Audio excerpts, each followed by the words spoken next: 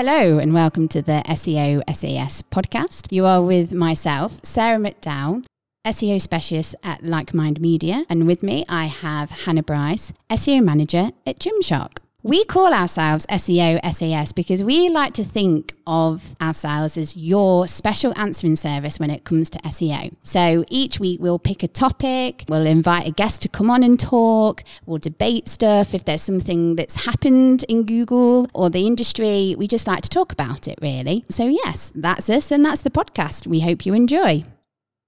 This show is brought to you by the team at Like Mind Media. Like Mind Media help clients find their audience and start having conversations with them, whether that's on social media, content, or even podcasts, just like this one. We're actually using their podcasting equipment right now. They're super lovely people who take time to understand your business and think like you. Thanks, Hannah.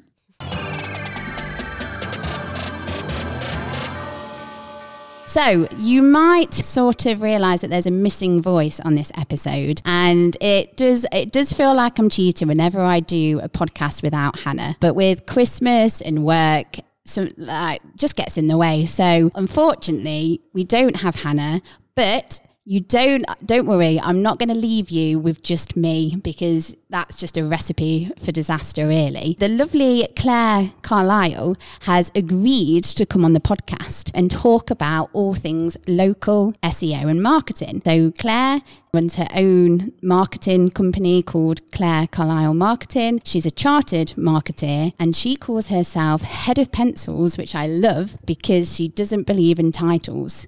Hello, Claire. Hello. Hi. I am not too bad, thank you. How about yourself? I'm feeling very well. Thank you for that lovely introduction. I hope I did you proud. Yeah, it was all good.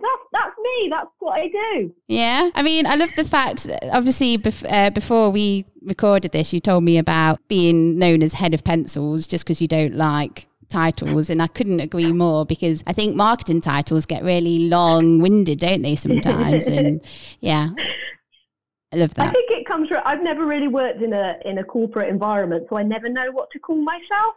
So it's just me. I just sharpen the pencils and, jot lots of notes down. Oh, fair enough. So are you feeling festive? Are you ready for Christmas? I'm pretty ready, getting there. Yeah, things to do still. We're going to France for Christmas, so we don't have to do too. I know, nice. So we don't have to do too much in this country to get ready. Are you going, because skiing is normally like a festive thing to do. Are you doing anything like that, or is it something different that you do? We're not skiing. I'm very lucky because my sister lives in France, so we're going to go and stay in her house and drink lots of wine and eat lots of cheese. Lots of cheese. Croissants and all the lovely French things. Lovely stuff. I'm not jealous at all. So I'm going to pass the mic to you, as it were, because we'd love, if you could tell our listeners a bit about yourself and how you got into the world of digital marketing and SEO. Oh, well, I started out as a primary school teacher, actually, living and working in London. And I had enough of that. And I found myself in Wales, in Pembrokeshire, which is where I live now, because I didn't want to live in the city and I was hankering for fresh air and beautiful places and places to do nice things. So I ended up here and worked with a small adventure company. Lovely. And ended up doing lots of things for them, including, this is 20 years ago, making the website work. So that is how I got into SEO. To start off with is actually building them a website, actually getting that website to rank. And that's where the whole love affair with SEO started all those years ago. In the historical days of SEO, I guess. Historical days, or some people would say the good old days, wouldn't they? Historical, a long time ago. And that's when I realised I like working with small and medium-sized businesses and just helping them do better at their marketing. So that's when I decided I wanted to pursue a sort of a career in marketing. I did an MSc in marketing. And then 10 years ago, I set myself up as sort of freelance SEO, self-employed marketer, working mostly with small businesses to help them do better at digital. Beautiful stuff. So at the beginning of this podcast, I said that we invited you on to talk about local SEO and local marketing. So if you were to describe what local SEO is, how would you do that? Well, so it's the things that we do if we have a physical business with bricks and mortar location, or we have a service area business, to promote our businesses when we make face-to-face contact with our customers in terms of the organic search. So that's local SEO. And why, in your opinion, should businesses invest in local SEO? I think because if they need local SEO, if they're those types of businesses, then I think that the way that Google is presenting results for people that are in those sort of micro moments, I guess, they're turning to their phones because they want to go and they want to buy. Yeah. So they're in that moment. Then this is the way that we're going to reach those people right in those micro moments. Basically, they're looking for us. They're looking for our products and our services. So local SEO allows us to put us in front of them when they're making those searches. So it's just a really good opportunity, really, isn't it, for local businesses? Yes. Before we're recording this podcast now, we did some research, didn't we? So I put together a survey to reach out to those who marketed local businesses, to find out sort of the day-to-day realities of marketing local businesses and sort of challenges and all that jazz. So put a survey together, we put it out there to the SEO community, and we got some respondents. So thank you to those who took the time. We really appreciate that, because obviously we needed that data. So thank you very much. So the next few sort of questions and things that we're going to talk about is based around that research.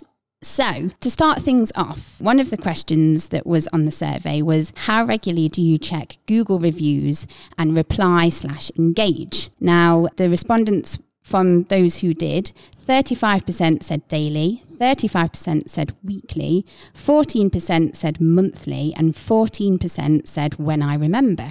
So, first question to you, Claire. Based on that, ideally, how often should you be checking these reviews?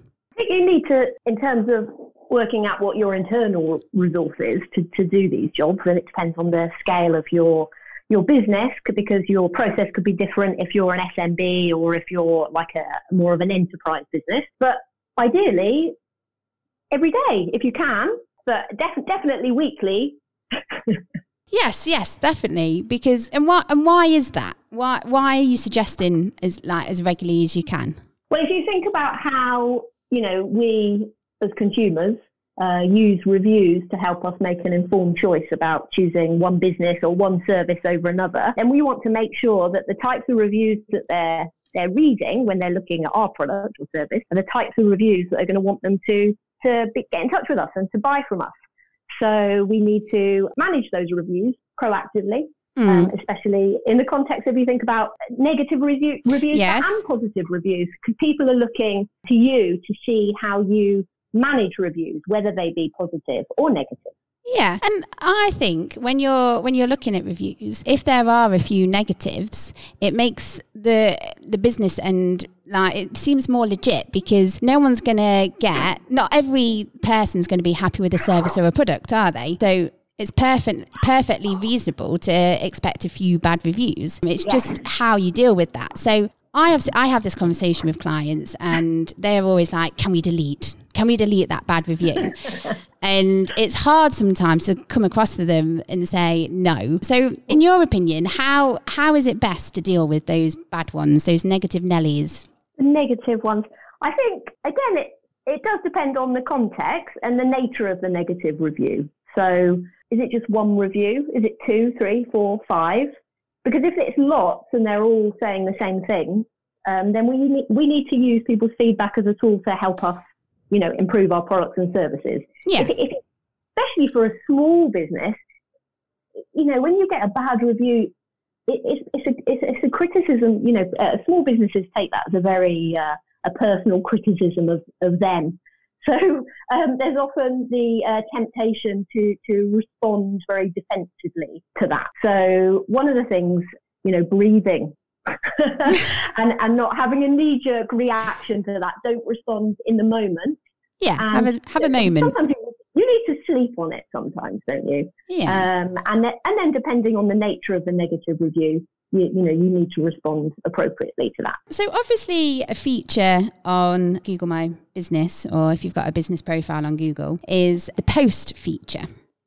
Mm-hmm. So another question we asked was, how often do you use that feature? And only 7% said daily, 14% said monthly, 28% said weekly, 28% said never, and 21% said when I remember. Now, I thought that was quite, I don't know, like I wasn't expecting that really. So, I mean, why would you say that businesses should be using the post feature, and like what sort of benefit does it have? I think manyfold. It's like grossly underutilized. Yes. But a lot of that is because people don't know about it, because Google, especially GMB, is notorious for not really communicating with people or with businesses how to use parts of its product. So Google Posts are this awesome opportunity for businesses to actually manage their message very proactively in the SERP. A lot of people are talking about zero-click SERP and Google as your homepage, and this is small businesses, many businesses that are using GMB. This is your opportunity to put your message right in the SERP. So yes. That's why we need to use posts. Apart from, obviously, they appear and they're there, and then, maybe we'll speak more about measurement. But, people need to be giving them a go, and then they need to have a go, they need to test, and then they need to have a strategy for posts to treat it like they would any other opportunity to post content. So they develop a content strategy around posts. What type of content should businesses be posting? And have you seen any businesses that are nailing it? I'd love to say it depends, obviously, the type of content you should be posting. It's, I think, go out and test, first of all, with the different types of posts and learn more about which types of posts spend more time in the business profile. So you've got offers and events which are time date stamped, which can get a lot of interaction. But it depends what works for the business, really. But definitely go out, do some testing, see what resonates, see what earns click through. But obviously, a lot of the time, events and offers can work very well. Yes. I suppose it's about finding what's resonating with your audience, and what works for one business won't necessarily work for the other. So it's all about testing. Yeah, and testing. I mean, anything that you do in marketing, you should test, shouldn't you, really? Yes. And, try some new stuff, especially in the early stages. If you haven't tried posts before, then try some different things and then see what's really working for you. Experiment. Yeah. Another question on this survey was, do you track traffic to the website via Google My Business? And 64% said yes, which is good because that's the higher percentage there. And they said mostly through UTM tracking. One person said that they use a plugin within the Data Studio, Google Data Studio. And then obviously that leaves 35% that said no. I mean, I can't get my words out. Thank you. I need, these are the times when I need Hannah. And I'm just like, what am I talking about? So yeah, one person said that they use metrics within Google My Business. So my question to you, Claire, is, in your opinion, is UTM tracking the best way to track traffic, or are there other ways or more reliable ways? I use UTM tracking. Hey!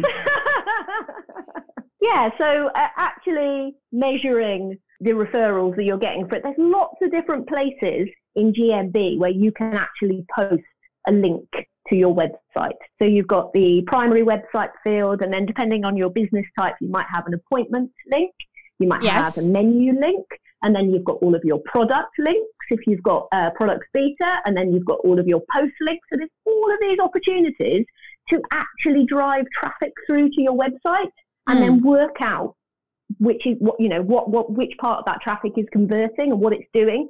So you really need to be tagging up consistently and have a a format and a strategy for tagging up all of the links that you can add to your website from GMB. We actually, so at Like My Media, we sort of had to have that conversation with, okay, when we're using UTM tracking and tagging, that we need like uniform, like this is how we're tracking it. So we recently had that conversation, because that's really important, isn't it, to get that right and make sure everyone's using the same system, because then because then it'll be shown right in Google Analytics and there's no confusion. Apart from traffic then, what other metrics can you measure and should you measure? Just going back to traffic again, it's really working out, what are people, what are those visitors doing when you get to the website. So, I have Google posts driving e-commerce conversions. I have Google posts driving newsletter sign-ups, product information downloads. So it's not just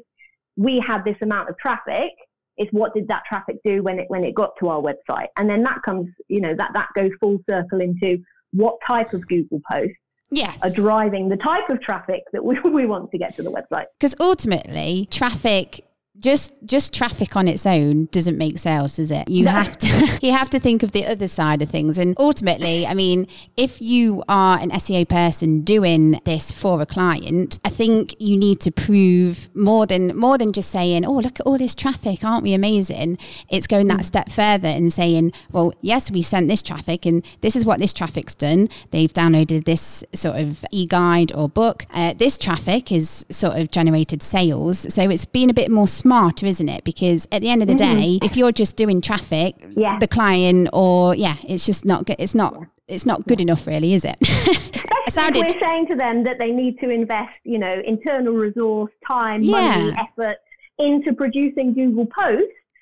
Well, why should we produce Google posts? Exactly. It's like because they result in business critical actions being taken on your website. It's sort of proving the real ROI, isn't it, really? And saying, if you actually do this, it like equals this amount of money or what have you. But yes. Cool. For sure. And having that in mind from the outset is useful. Okay, moving on then. Another question that we asked our lovely SEO community was, how often do you update and delete photos? So the answers here were 7% said weekly, which is quite low, isn't it? 43% said monthly. 21% said when I remember. And 29% said never.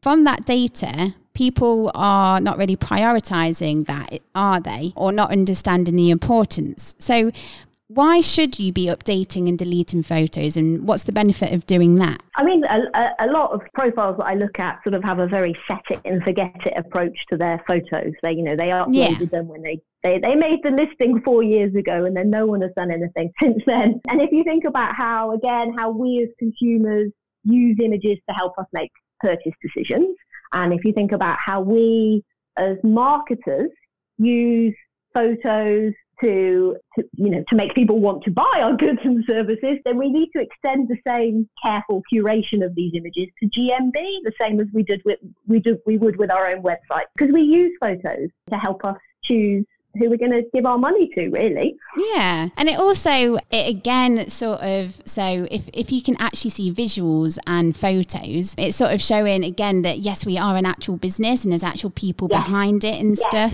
Yes.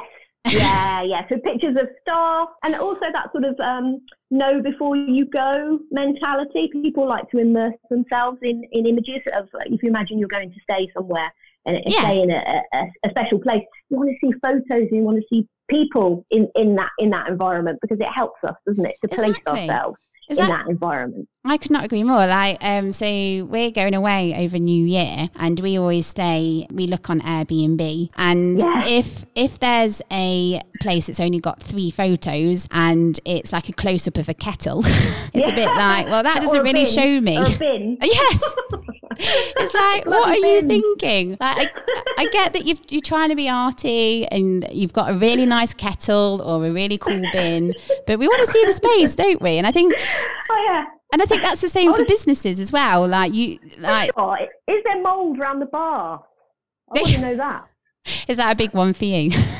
It is. I need to know that. Like, you want to know that the bathroom is clean and that someone has straightened the pillows on the bed before they take a photo that they're going to use to market that business. Those are, we make these judgments about businesses based on their photos.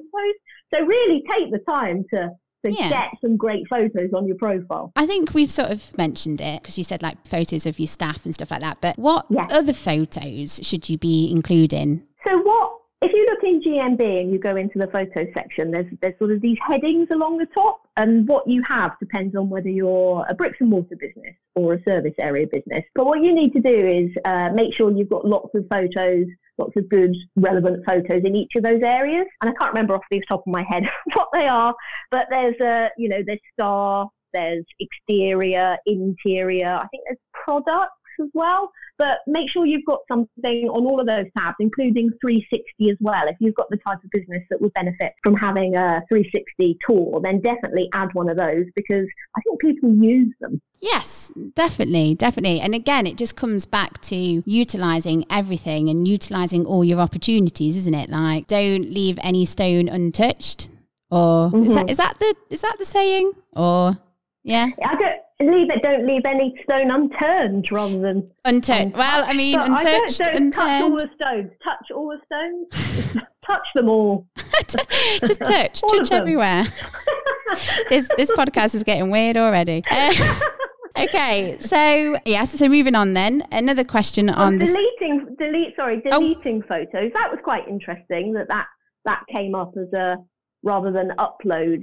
Also, the focus on deleting photos. Why would that be? Just because, so for example, if you've got a business where you've got a high turnover of staff, or you've got like you've moved offices, you've moved premises, or you've updated your offices. I didn't know whether there would be reasons why you should be like deleting photos. Yeah, I think so sometimes. Oh yeah, because this made me think, because I do often talk about doing a Marie Kondo on your photos from time to time. Yes. Which is where you want your photos to show what it is that you do now within reason, isn't it? Because otherwise it's really difficult to manage, because you imagine you're a restaurant, sometimes there's going to be food that you no longer, dishes you no longer serve. But I just, sometimes there's things like, use the example of an outdoor business. You used to offer stand-up paddle boarding.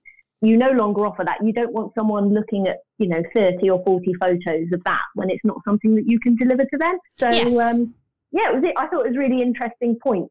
You obviously don't want to spend a lot of time deleting lots of photos from your profile, because I'm sure that there must be value in a way in the historical interaction of some of those photos. Right. If we think about, who knows? This is like, if you think about engagement and how people engage with your photos, a photo with lots and lots of views or thumbs up or however Google decides that people are actually going to be able to take action on these photos. You wonder if, deleting very popular photos could have some sort of effect. But anyway, this is me just going off on one now. But I kind of, I do see where you're coming from, because photos can help tell a story of a business as well, can't it? So if it's like grown, or if it's like moved, like got many offices, like it's grown space-wise, venue-wise, staff-wise, you've grown because you're offering the products and services and stuff like that. I never thought of it like that, but like, because I love when you go on an about page on someone's website and they've got a timeline and you can see, because I'm a nosy bugger and I love to like see like the progression of a company and how they started and what milestones.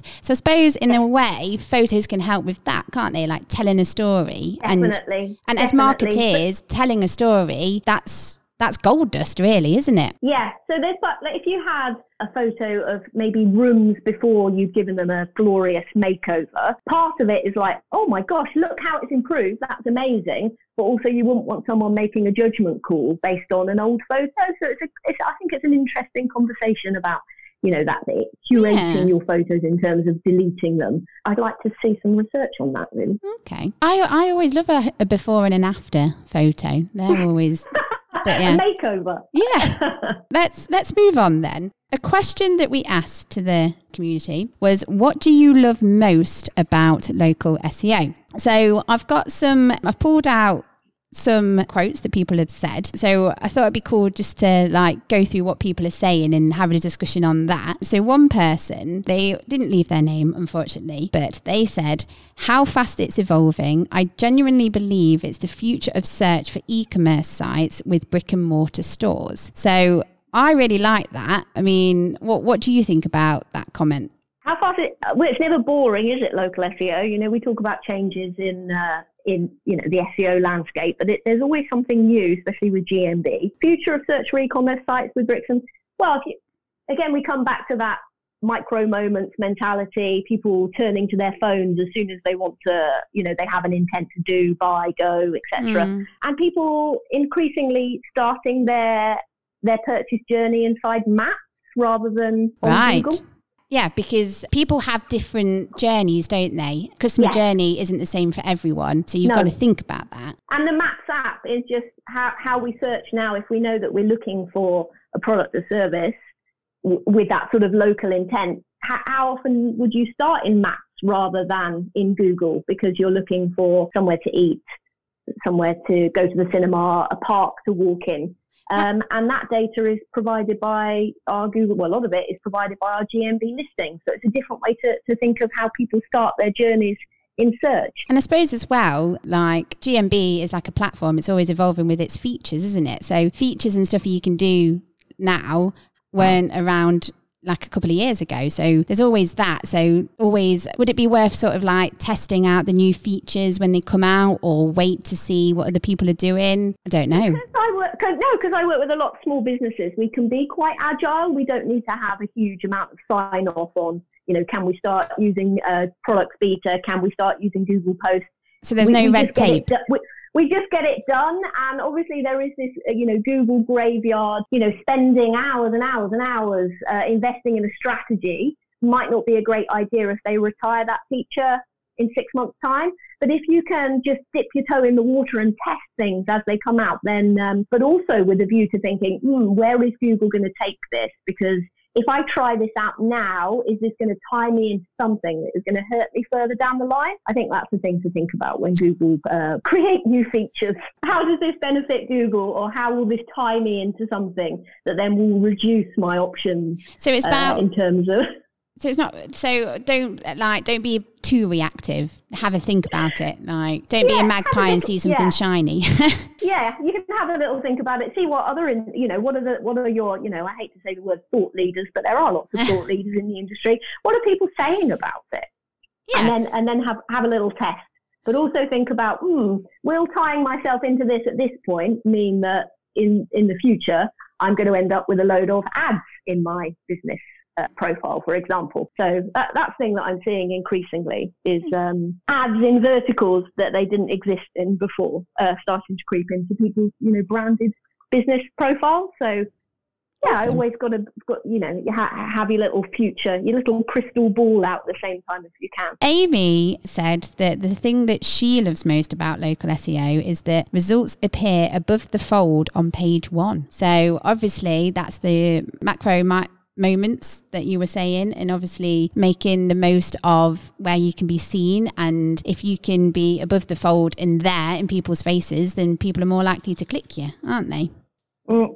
Yeah, so if you've got map pack, so Google is seeing your search as having local intent and popping a map pack in the SERP, then that pretty much appears right at the top underneath the ad. So yes, it's your chance to appear, stealing, like she says, a little bit more right in front of people. Stealing some traffic there, isn't it? Or making the most of that. Yeah. Kieran said that he finds that in most cases, growth can happen much faster than national SEO strategies. Would you agree with him? I do not know about that. Okay. So, well, I suppose if you compare national to local, maybe local's less competitive, would you say, or not necessarily? Well, not really, because local could be, and local just means that you make in-person contact. So that could be like a huge brand to a sort of tiny business. So I think it depends. I think it depends. It depends on the context. as to, I don't know about that. So we need, Kieran, you need to give us more context. Kieran, tell us a story. Tell us a story. We understand through story. You have to tell us more. We want the story through photos though, don't we? That's how we want the... I want it through interpretive dance. Personally. Oh, wow. Yeah. Getting a bit demanding there, Claire. Oh, come on, Kieran. He'd be keen, I'm sure. Okay, so what do you love most about local SEO? Oh. Or is there too much? It's so relevant for my clients, for the type of businesses that I work with. It's just letting them get in the right place at the right time in front of the people that they need to get in front of. And that's why I like it. And it's just perfect for like I said, the businesses that I market. I like the local SEO community.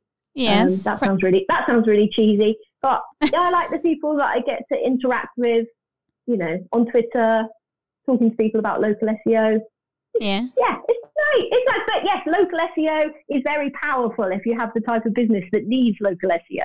Yeah. And there's a good community around it to support as well. So if there's ever a question or you need to find something out, then reach out to your community. But yeah. I do find that across SEO, like whenever I've asked a question or like with this research, people love to help out, don't they? Or love to discuss, especially because SEO people, stereotypically a bit nerdy. We love to find and talk, don't we? So it is quite unique. I found myself somewhat talking to someone the other day about my community, somebody that works in a different sector. And they're like, what do you mean your community? And I'm like, the SEO community. They're like, but who are you talking about? I said, it's my people. My people on Twitter. My tribe. It is. I mean, you learn so much. That's how you learn, isn't it?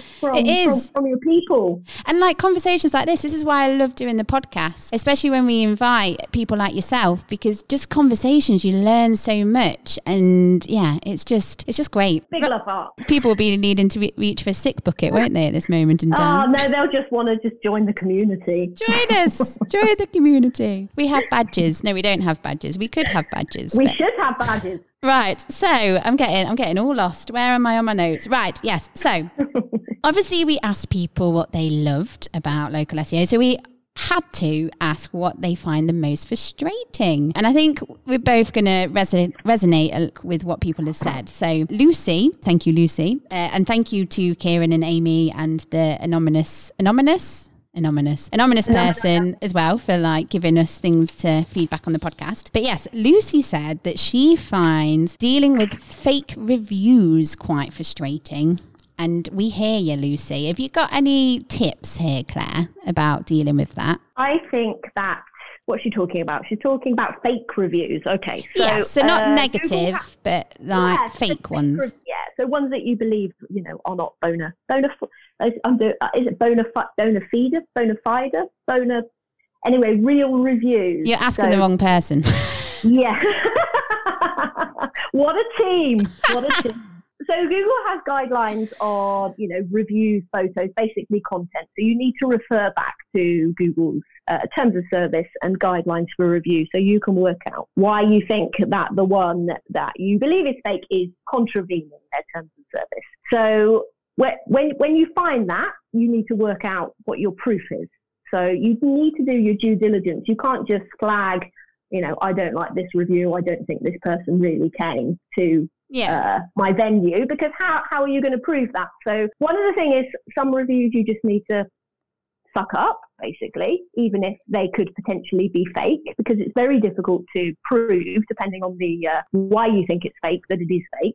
Concentrate more on getting a really good review and feedback loop in place, getting more reviews, getting good reviews. But if it really is fake, then you can flag that. And you need to, what I always do is make sure I've got a sort of a GDoc trail of evidence. So I'm screenshotting stuff, or I'm writing my notes on why I believe it's fake. Because then if I need to then follow that up with GMB support, then I've already got that evidence to hand and I can just share that document with them.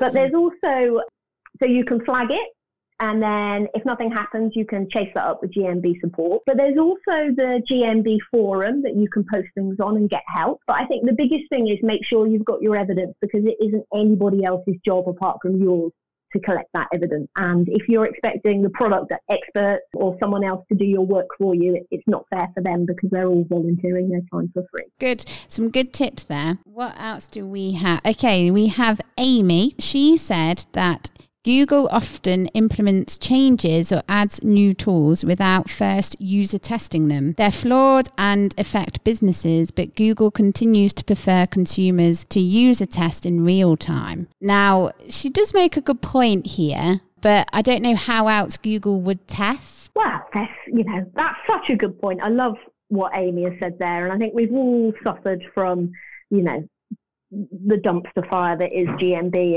in many ways. The changes will happen that won't be announced. One thing will break and you'll be like going out into the forums and you'll be going out to Twitter to say, is anyone else seeing this? Suddenly I don't have product posts available to me anymore. How do I edit my existing posts? How am I, things are changed and introduced without any fanfare. And it seems easy from the outside to look in and say, this doesn't make sense. Why would this be changed in that way? Yeah.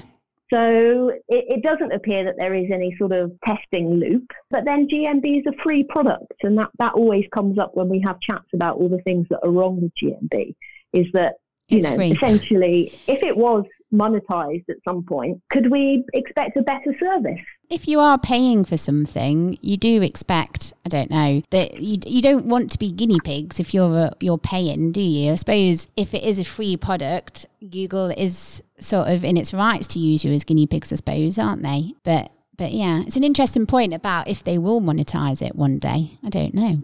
Yeah, or maybe whoever's putting together and making changes in the platform, having someone that actually use the platform day to day. That's why we have the product experts. You do wonder how much they're experts consulted.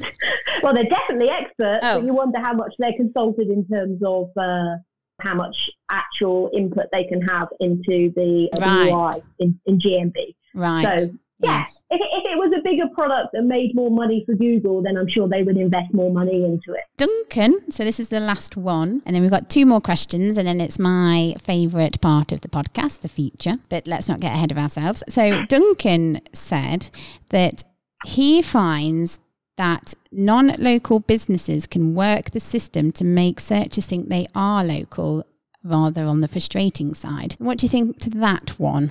So if you've got, I guess we'd love to hear more about that, Duncan, but I'm thinking that it's people faking addresses that don't really have bricks and mortar locations. That's probably the main thing, I guess. But yeah, it's a big issue. I think that when you sort of put your ear to the grapevine, where are these things coming from? When you listen, there's a lot of spammy stuff in the US.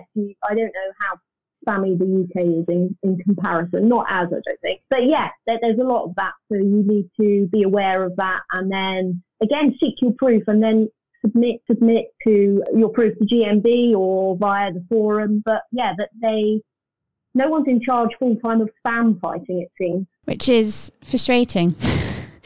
Because, yeah.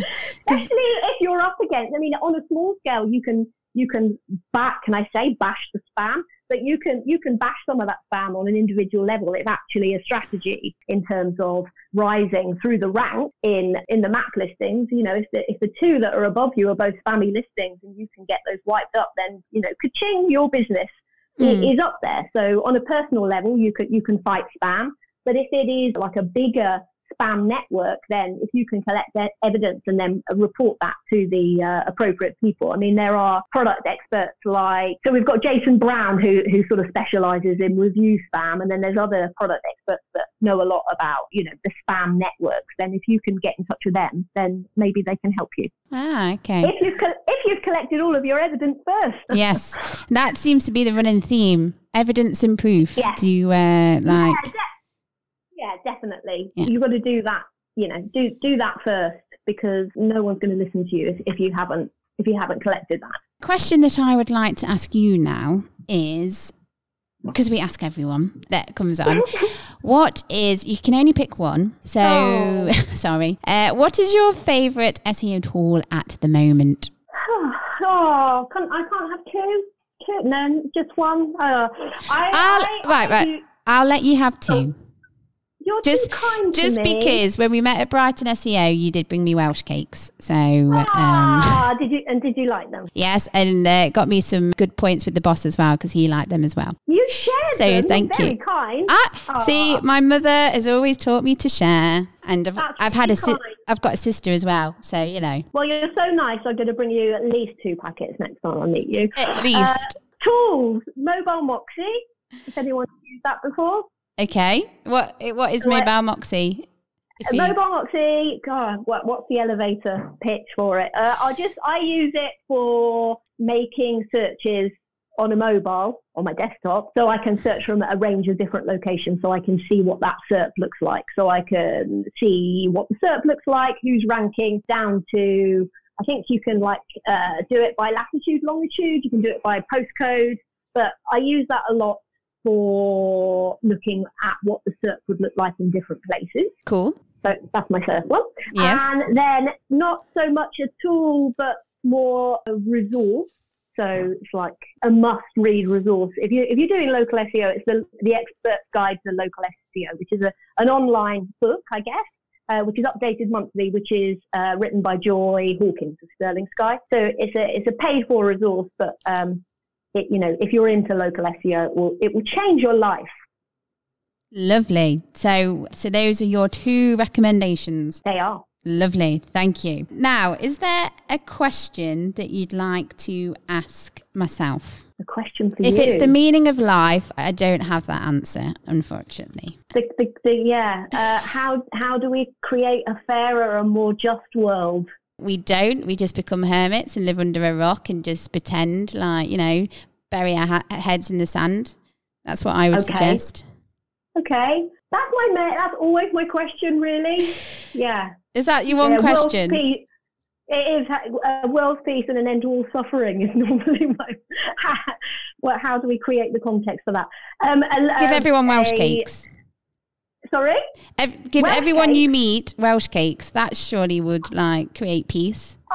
I think if everyone had a basket of Welsh cakes wherever they went, which they shared, I think if everyone was just nicer to each other as well, that's another thing. Oh, that question never normally gets that deep, Claire. So I think this podcast has just reached a whole nother level. I'd just like to say, it's not a question for you, it's a thank you to both of you for creating the podcast, because it's a lovely resource for, digital marketers, SEOs, anyone that wants to learn more, and I think a good quality podcast that we can listen to and upskill ourselves, but with nice people, then I think that is a truly great resource. So thank you for making it. You're making me blush now. That's really nice. People don't say thank you. People don't say well done enough to people, and they don't say. And I just want to say thank you to you. Wow, thank you very much. And to be fair, you're doing awesome stuff. Like, you're always posting on Twitter about things that you're trialing and testing. You're getting involved, aren't you? Like, you're speaking here, there and everywhere. Like, you were in Dublin the other week. And you're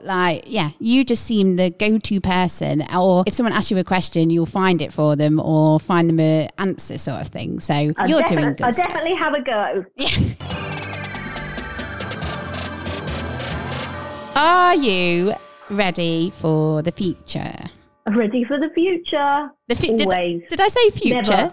Never. You just said, am I ready for the future? Sorry, I was meant to say feature. I'm ready for the future and the feature. Oh my gosh. This is why we need Hannah. Hannah reigns this podcast in.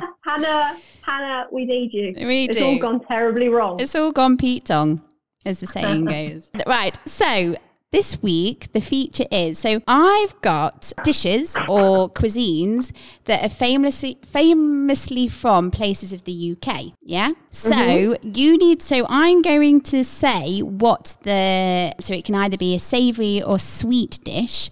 I'm going to say what it is, and you have to tell me what part of the country it's from. God, my geography's so bad. But it's food related. Okay. But I have to know the names of places. This is my issue.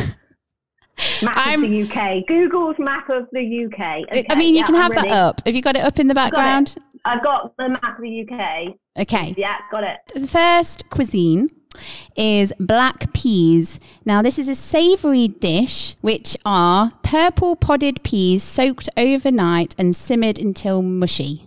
Sounds vile, but hey-ho, where are you saying that's from? Black peas. Sheffield. I'm so sorry, Claire. That is not the answer I was looking for. That's a surprise. Lancashire. Oh. So, yes, that's where my grandma was from. Good old. And did she eat those? Well, I never saw her eating black peas, no. No. She might have done. Who knows? Right. So, sticking on the peas, I mean, we do have some American listeners, so they're going to be like, what is the UK? I mean, these dishes. Yeah. I need to come over because that sounds delicious. SEO SAS podcast helping with tourism as well. Peas pudding. So peas pudding, again, is a savoury dish. Split peas or lentils cooked until soft and thick. Where's that from? It'll be up north somewhere, won't it? Leeds. Well, my note says the northeast. Is Leeds in the northeast? I don't know, just so making it up. Don't know. Is it in the northeast? Let's just say it's from the northeast. Okay, I'll give you a point. Well done. Hooray! Clapping for you. Pork pie. Where's the pork pie from? Oh. Do you want a clue? Go on then. So I'm based in Leicestershire. Yeah. And I'm near to where pork pies originate from. Gosh, what's near Leicester? It's alliteration. A what? Alliteration. So the place is two words and it's alliteration.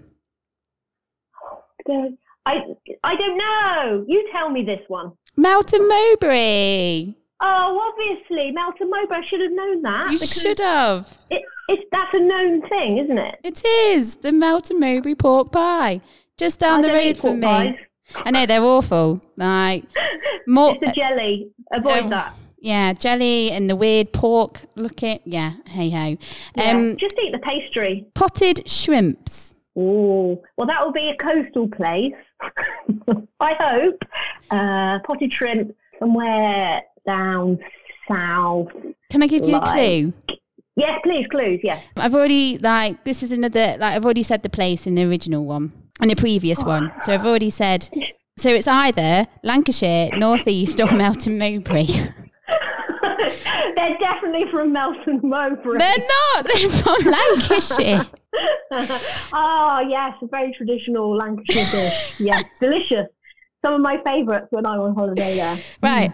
Got 3 more dishes. Stargazy pie. Now, stargazy pie is fish pie with sardines poking out of the pie crust looking at the stars, which I think is hilarious. Where is that from? I wish it was from Mousehole in Cornwall because that would be a perfect story. It's from Cornwall. Yeah, it sounded very Cornish. Well done. Well done. We're doing all right. I mean, you've got more wrong than right, but that's fine. I know. There's 2 more. You can win it back. Eccles cakes. So for those not familiar with an Eccles cake, this is a flaky pastry with butter and currants. My dad used to tell me that the currants were dead flies when I was younger. So, you know. Well, it's like probably is the clue in the name? Is there a place called Eccles? Well, I'm not sure. I don't have that on my notes. I'm not very good, am I? Not a very good quiz master. Should we do a Google? You can't Google. That's cheating. Of course you can. Still can't. No, I'm not cheating because I'd already made my decision. Oh, right. Eccles. So you're saying that Eccles cakes. Eccles. Right. Eccles cakes are from Eccles. And is Eccles in Greater Manchester? It is. Yay. Okay. Right. This is the deciding one. Right. Oh, gosh. So if you get this, you've won. If you don't, you've lost. Win a prize. What is it? What's the prize? Yeah. There is no prize. There's a forfeit. Come on. Is it a pork pie? It's a pork pie sending its way to you. You have to eat one, whole one, in 30 seconds. No. Right. Where are you saying Eton Mess is from? So obviously Eton Mess is the strawberries, meringue and cream, isn't it? Yeah. Is it from Eton? From the school, Eton? You're just, well, I don't know. Is Eton in Berkshire? Yes, because it's Eton, isn't it?